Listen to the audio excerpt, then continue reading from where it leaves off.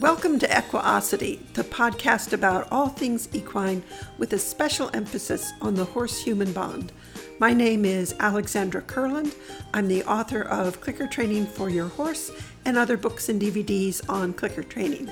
And I'm joined by Dominique Day, one of the co-founders of Cavalia. And this week, Dominique, when we were exchanging emails about what do we want to talk about, you basically said you want to talk about what comes before. You want to talk about the antecedent. That's right. So why don't you jump in and get us going? Sure. Well, we've been talking about cues now for a few weeks, and we're going to have again the webinar with Dr. Jesus Rosales Ruiz, where we're going to talk about cues in context. And we alluded to this when we were doing the podcast with Sarah Owing, that we spend a lot of time talking about behavior, and we spend a lot of time talking about consequences and reinforcers. But in that behavior unit, the ABC unit, there's the antecedent, the behavior, and the consequence. And I think it's important to spend some time talking about the antecedent. And certainly cues are a big part of the antecedents, but that's not all there is in the antecedent. So Right. I want to see if we can clarify for people, what exactly does that mean, the A in the ABC unit? What's part of the antecedent?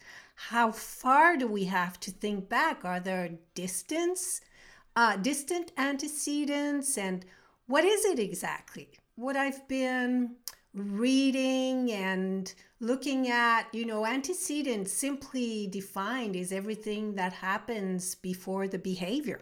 And you're right, in terms of distance, everything that happened before the behavior, are we going back to the Big Bang Theory? I don't think so. Right. So are we talking about that which occurs immediately before? How far in front of a behavior? And then are we thinking of behavior as a unit, like a particle? I always think of this in terms of the quantum mechanics. Is it a particle or is it a wave? Is it a stream? Because we talk about a behavior as though it's this discrete thing that you can chop off and separate from the whole stream of life. So it's an interesting question of what are we talking about when we talk about antecedents, and what aspect of it. So the whole set up your animal for success, train where you can, not where you can't, managing your environment. With the horses, it's start with protective contact, et cetera, et cetera. So what is it, as this subject was really beginning to pull you in and intrigue you, how are you thinking of antecedents? What was drawing you in? Well, first of all, I think when we start talking about antecedents, there are two, for me, big situations that are completely different. There's the situation where you're dealing with unwanted behavior, and you're trying to put together a modification plan. And then there's the other situation where you're trying to build, something you thought of that you want to use in performance, or that, you're just building from scratch. Okay. And so if we take the situation first of the unwanted behavior, and we've talked a lot about the mindset that we feel is optimal, which is not trying to suppress behavior, but rather think about what you want the animal to do. Right. But for this time, I'd like to address the idea of the unwanted behavior before maybe we even start to think about what we want the animal to do, because we talked about Susan Friedman's hierarchy last year in the podcast, Right. And perhaps we can refer people to which episode it was later on. But So the first thing she suggests that we should look at when we have unwanted behavior is that the health factors. Right. You know, The is health there and medical. something? Yeah, the health and medical. But the second step is changing the antecedent or looking at the antecedents. So if we took a particular situation, very common one, a horse that bites. Right. You're grooming the horse, and the horse is showing what we would label as grumpy behavior. The ears are Right. back. There's a lot of teeth grinding, or there's that tension in the face. The horse might even be reaching around and biting at you. There's some tail swishing going on. Just a general unhappiness in the behavior that is being expressed. So the first thing in that hierarchy is we would want to look at the health and welfare, the medical. And so the first thing that might jump out at us would be, well, does this horse have ulcers? So we would want to enlist the help of our vet to say, is there some physical reason? Is this horse hurting somewhere that is causing this behavior? Because we could train till we're blue in the face, but if there's a medical situation, it's not going to resolve. If that horse is grumping at us because when we brush around his belly, it's really uncomfortable for him because he's full of ulcers, teaching him to keep his nose on a target and to, all of these other, this is what I would like my horse to do, is not going to keep him from saying, human, I'm trying to tell you that I'm miserably uncomfortable. Right. Yeah, we would need to make sure of that. But then the second step, and what's so interesting I find about looking at the antecedents is that, and what Dr. Friedman says is that very often clients are very relieved to see, because when there's an unwanted behavior, the automatic thing is to think, oh, I have to train something else. But then she says that perhaps just with the antecedent changes, you can address this, and for a lot of people, it's a big relief because it's a very humane way of dealing with unwanted behavior because Right. It is not intrusive and it's pretty easy to do, in many situations. So what's part of antecedents? So questions we can ask ourselves to help us describe what the antecedent, what the situation, the context, the setting is. So we can ask ourselves, where is this happening? Who's there? What else is going on? What time of the day is it? Anything that is in the environment is worth looking at. Right. And most of the time, what we want to focus on is the immediate environment, but there's also, most of our horses, they come with a history. And so the distant antecedents, they're not as easily, we can't change them because they're far behind, Right. perhaps, but they are part of, if an animal has been abandoned for many years in, situation where a hand approaching was not good news, well, it's part of the antecedent of this animal. Right. So let's stay with our grumpy horse. So we've had the vet out. The vet has assured us that, and maybe maybe the horse did have ulcers, and we've gone through a treatment plan with that. But we still are seeing that we have a lot of grumpy behavior. So you said, what's in the immediate environment? Who is there? What is the time of day, et cetera, et cetera. So maybe what we're seeing is that the place where you groom is right next to the stall, and that there's a lot of resource guarding, and the horse that's in the stall is showing some threatening behavior, and that this is making the horse that you're grooming uncomfortable, and that all you need to do to resolve this problem would be to move the horse to a different part of the barn. Somewhere else. Right. Right. Easy solution. That's a key thing, because if the horse is grumpy, he only does this grumpy face when this other horse is there and not when, the stall is empty next to him. Then this is part of the antecedent of the behavior. Yes. Because it is always there when the behavior happens. Yes. That's how it's part of that ABC unit, because of course there are lots of things in the environment that will not be relevant to the animal. But when you have something like this and it's repeatedly in the picture when the behavior happens, then, and like you said, it's such an easy thing to do. Yes. You don't have to come up with this big plan of training. Except in a boarding barn, it may not be all that easy to do. That's true. And that's where you may have to go through another kind of process. Yeah. But if you can. It's something that you can certainly grab hold of and say, well, let me at least see if this is what's happening here. If I teach my horse to stand on a mat and I groom him out in the arena where he's at liberty and he has the option of walking away and there aren't horses close by, do I get the same grumpy behavior?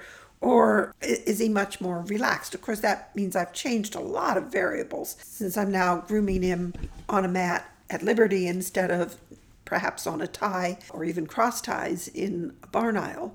But can I move this horse away from the pressure of being in a barn aisle with horses on either side, and maybe because of the hour that I'm coming to the barn, the horses, they haven't been hayed yet, and the horses are in stalls, and they're all hungry. I'm thinking about some of the boarding situations where horses are not out on pasture turnout, but they're kept stabled. There are a lot of pressures that are in that environment for a horse that's in the cross ties. So what can I change, and does that change my horse's behavior? So that would be definitely something to look at. Yep. And in a way, that's something that is not really encouraged a lot in traditional training, because people will say, well, you have to show him. He has to learn to not do that in any situation. So in a way, it's kind of a new way of looking at things. I remember when we did this clinic where you had a horse that was worried about the antecedents. I was just going to mention that. Yeah, so we had this runway and it was too close to the wall, or I don't remember what it was exactly. So we had this whole setup and we had 20 people in the clinic. And the horse was not used to having all those people. Right. I was going to ask you if you remembered this situation. I do. I think it's the perfect example. We were thinking of the same example. and I think he just retired, Yeah. I think. Yeah. So he was not a horse that I knew particularly well or had a relationship with. And we had the arena set up so that the people were the people were fairly close to the runway that we had, and the runway was simply, we're working on teaching him to go to step on a mat. So we had 2 lines of cones set up so that it was like a V that funneled the horse towards the mat. And he was really anxious. Yep. So I took him out and we rearranged everything. We moved the people, we moved the runway so that he had more space and it didn't feel as hemmed in, and brought him back out, and he was so much, he could handle the situation. Yep. And I remember you commenting on just how important it was to see that you don't have to stay with a situation that isn't working. No. You can change it. Yeah, and I think for a lot of people in the clinic, it was like this revolutionary thing, because that's not what their trainer would usually say, is he has to work through this thing. And no, you know what? He doesn't have to. That's what an antecedent strategy is that you change the setup to make it easier, and gradually, certainly there's no problem into teaching this horse to work closer and closer and closer to, but you make it easier, not harder. Right. So I always think of it like testing the waters. I mean, you don't really know, especially when you're just starting with a horse. And one of the things that we do at clinics is day one is always that data collecting day where we say, let's just find out what the starting point is. And I think of it like testing the waters. So if I'm thinking about jumping into a swimming pool, do I jump in at the deep end? Do I put my toe in the water and see how cold it is or how hot it is? I'm going to test the waters before I jump in. So with the horses, we tested the water. We said, well, let's take him into the arena, into this setup, which is a perfectly normal, reasonable setup to be using. But for this horse, it was too much. But just because you jumped into the pool doesn't mean you have to stay there. So if I jump into the water and I say, oh, this is too cold, or it's too hot, or it's too something, I can get out. And we certainly want that for the horses as well. If I test the water and discover that this is not the right lesson or the right environment, the right something for this horse, it's not the right starting point, I don't have to stay there slogging away at it, trying to make something work when I can just make an adjustment in the environment. Yeah, and it's a good strategy. And it's absolutely. Yeah, which again is not always, as a lot of people have learned the opposite. But it's beneficial to the animal. Right. Well, it's what we see modeled. Yeah. Now, you don't always have the luxury. I mean, certainly at clinics, you'll have horses that are just not good travelers. What the horse wishes is that he could just click his heels together 3 times and he'd be back home in Kansas, as it were. You know, the Wizard of Oz thing of, can I just click my heels together and disappear from this situation? And sometimes the answer is, you know, we can't get you into an environment where you're going to feel at ease because it's not available to us. You know, I've put you on a horse trailer and moved to a new boarding barn, and we can't go back to the old boarding barn because I've changed jobs, changed cities, and moved. And so you, my beloved darling horse, have to move with me. And so everything that was familiar to you is no longer there. Mm-hmm. You're in a new environment. This is where you're going to be. We can't click our heels together and get you back into that which was familiar to you. This is the new environment. And so we're going to have to find ways to cope. And depending upon how resilient or not your horse is, it can be fairly easy and straightforward, or it can be months and months and months of adaptation. Yeah. So it's sometimes you can make simple adjustments in the environment and job done, problem solved.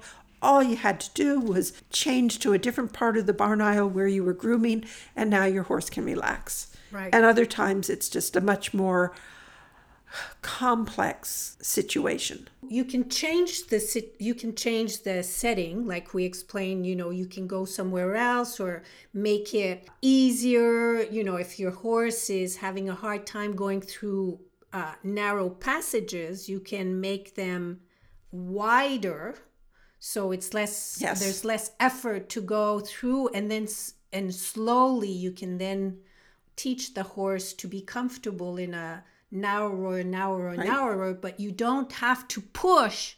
Right. You did that at the Cavalia barn because there were different doorways that you could go in and out. And so the doorways were not all equal. Some of the doorways were human-sized doorways. They were doors. Some of them were big garage doorways. So you could choose if a horse was struggling with a particular, I don't do this kind of passageway, this kind of doorway, you could choose, well, we'll go out of the barn a different way and we'll work on what you need exactly to be comfortable with being able to go in and out through this other type of doorway. Yeah, exactly. And you know what the more I explore antecedents, the more I realize how many little details are part of antecedent. Certainly, something when you start playing with teaching cues that you realize that there's a situation where you think, come on, it's the same thing. We're in the same arena.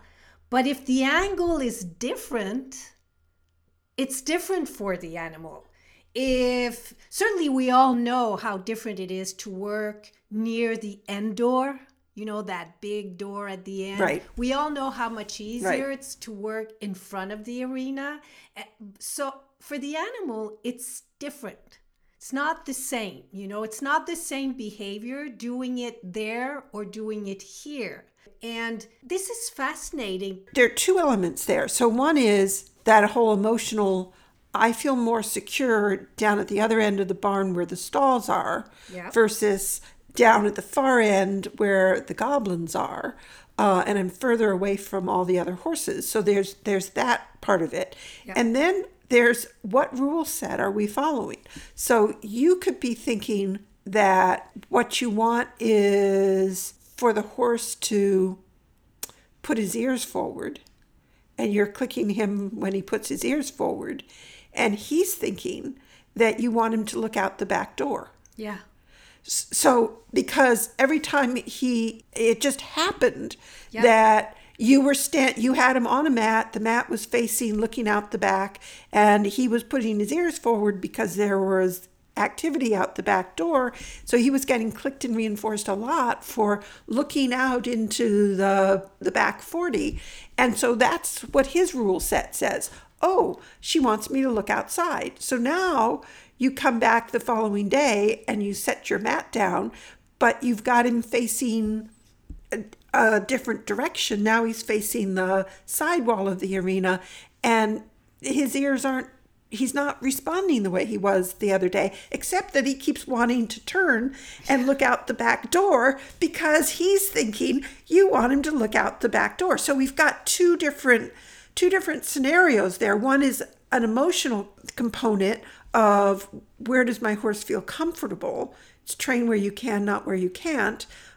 He may not be ready yet to train so far away from the security of the barn. And the other is you thought you were teaching A and he was learning Z. I think that happens a lot. I think that happens Yes. all the time. Yes. Anytime you're having difficulty putting something on cue, I think it's because of something like you just described, where what's the relevant information is not clear. What you think is relevant is not what the animal thinks is relevant. And sometimes what they think is relevant, there are so many elements in the picture that they are kind of including in the antecedent, the cue, and it's so hard to make the one consistent, relevant thing clear for both sides. And this is when you're trying to isolate, when you're teaching the cue, you're trying to isolate the one thing that is relevant. It's like you don't do the behavior for anything else but this thing. And that's hard. Yeah, and that's why I like teaching in pairs, because when you teach behaviors in pairs, in a sense, you have a way of testing. Mm-hmm. It makes me think of the table games that we play. So again, at clinics, we'll play, whether we call it the table game Janabacab after the table games that Kay Lawrence developed, and where she really was the one who got us started thinking about playing table games, where you take objects. In case people aren't familiar with it, you take objects and objects. What does that mean? You could raid your kitchen junk drawer. Everybody's kitchen usually has a junk drawer, and you look around for just stuff. Could be thinking of some of the junk drawers at clinics that we've raided, where people have corks or paper clips and pens and just miscellaneous clutter. Or you can make a formal table game kit and where you've got it set up so that you've got objects that really lend themselves well to the learning game. And another version of the table game was the Portal, the Portable Operant Research and Teaching Lab that Dr. Jesus Rosales Ruiz developed as an offshoot of Kay's table games. And they're using it for research purposes. And I will often at clinics, particularly if we have somebody who's new to the whole clicker training process, I'll introduce them to some of the major concepts of clicker training by playing the table game, and where I have them targeting and then getting that on cue and then getting a second behavior, and you start really seeing, is the rule that the person is following the same rule as the one that you think you're teaching? And the way you find out is by testing the system enough to see if they continue to give you the right answer. It's quite likely that the rule that they're following is the rule that you're using as well. Right. And when I talk about rule, it could be something as simple as this blue piece of paper that I'm holding up is the cue for touching that blue piece of paper that's on the table, and this green piece of paper that I'm holding up is the cue for touching that green piece of paper. But until you've done enough tests, you don't know. The person might be thinking, well, blue, I touch the first object you put out, and when you hold up green, I touch the second object you put out. And that's not going to give you the same consistent answer, because if I now put the blue object out second and I hold up the blue piece of paper, you're going to touch the green object. I hope people are following this, because in your rule, the blue piece of paper says touch the first thing she put out. Right. And so now I'm going to be looking at that going, why is this person not getting that when I hold up a blue piece of paper, she should touch the blue piece of paper on the table? How obvious can it be? And the answer is, it's always obvious to the one who knows the answer. Right? And Yep. but my learner doesn't know. My learner is sure she knows the answer. Well, she's learned something else. She's learned something else because Yeah. somehow in the early phase I fell Yeah. into, without recognizing it, because that's without noticing it myself, I didn't notice the pattern that she was picking up on, Exactly. even though I didn't realize that I was in a pattern, and maybe I wasn't even in a pattern, but somehow that learner, But we always are. yeah, As soon as we start, we are in an antecedent Right. situation. And so we have to be careful about it, because the animal is photographing all this information. And doesn't that get to one of the other points you were making, which is the learner's history? So why is the person picking up on it's the sequence instead of it's the color match? Something in that learner's history led them Yeah. more to look for the sequence than look for the color match. Yeah. I'm going to make a little tangent here, because what may happen is that you accidentally reinforce something that was not what you should have. Yes. And Mary Hunter just published something on the power of one reinforcer. It freaked me out Yes. when I read this. Yes. It's so good. Yep. But at the same time, it's like, oh, I'm not doing that again. There's the music, so you know what that means. You're going to have to wait until next week to learn what Mary Hunter discovered about desperation clicks and the effect that one reinforcer can have on your training. It really was an astounding result. In the meantime, our webinar with Dr. Jesus Rosales Ruiz is just around the corner. It's on Sunday, June 2nd at 2 p.m. Eastern Time.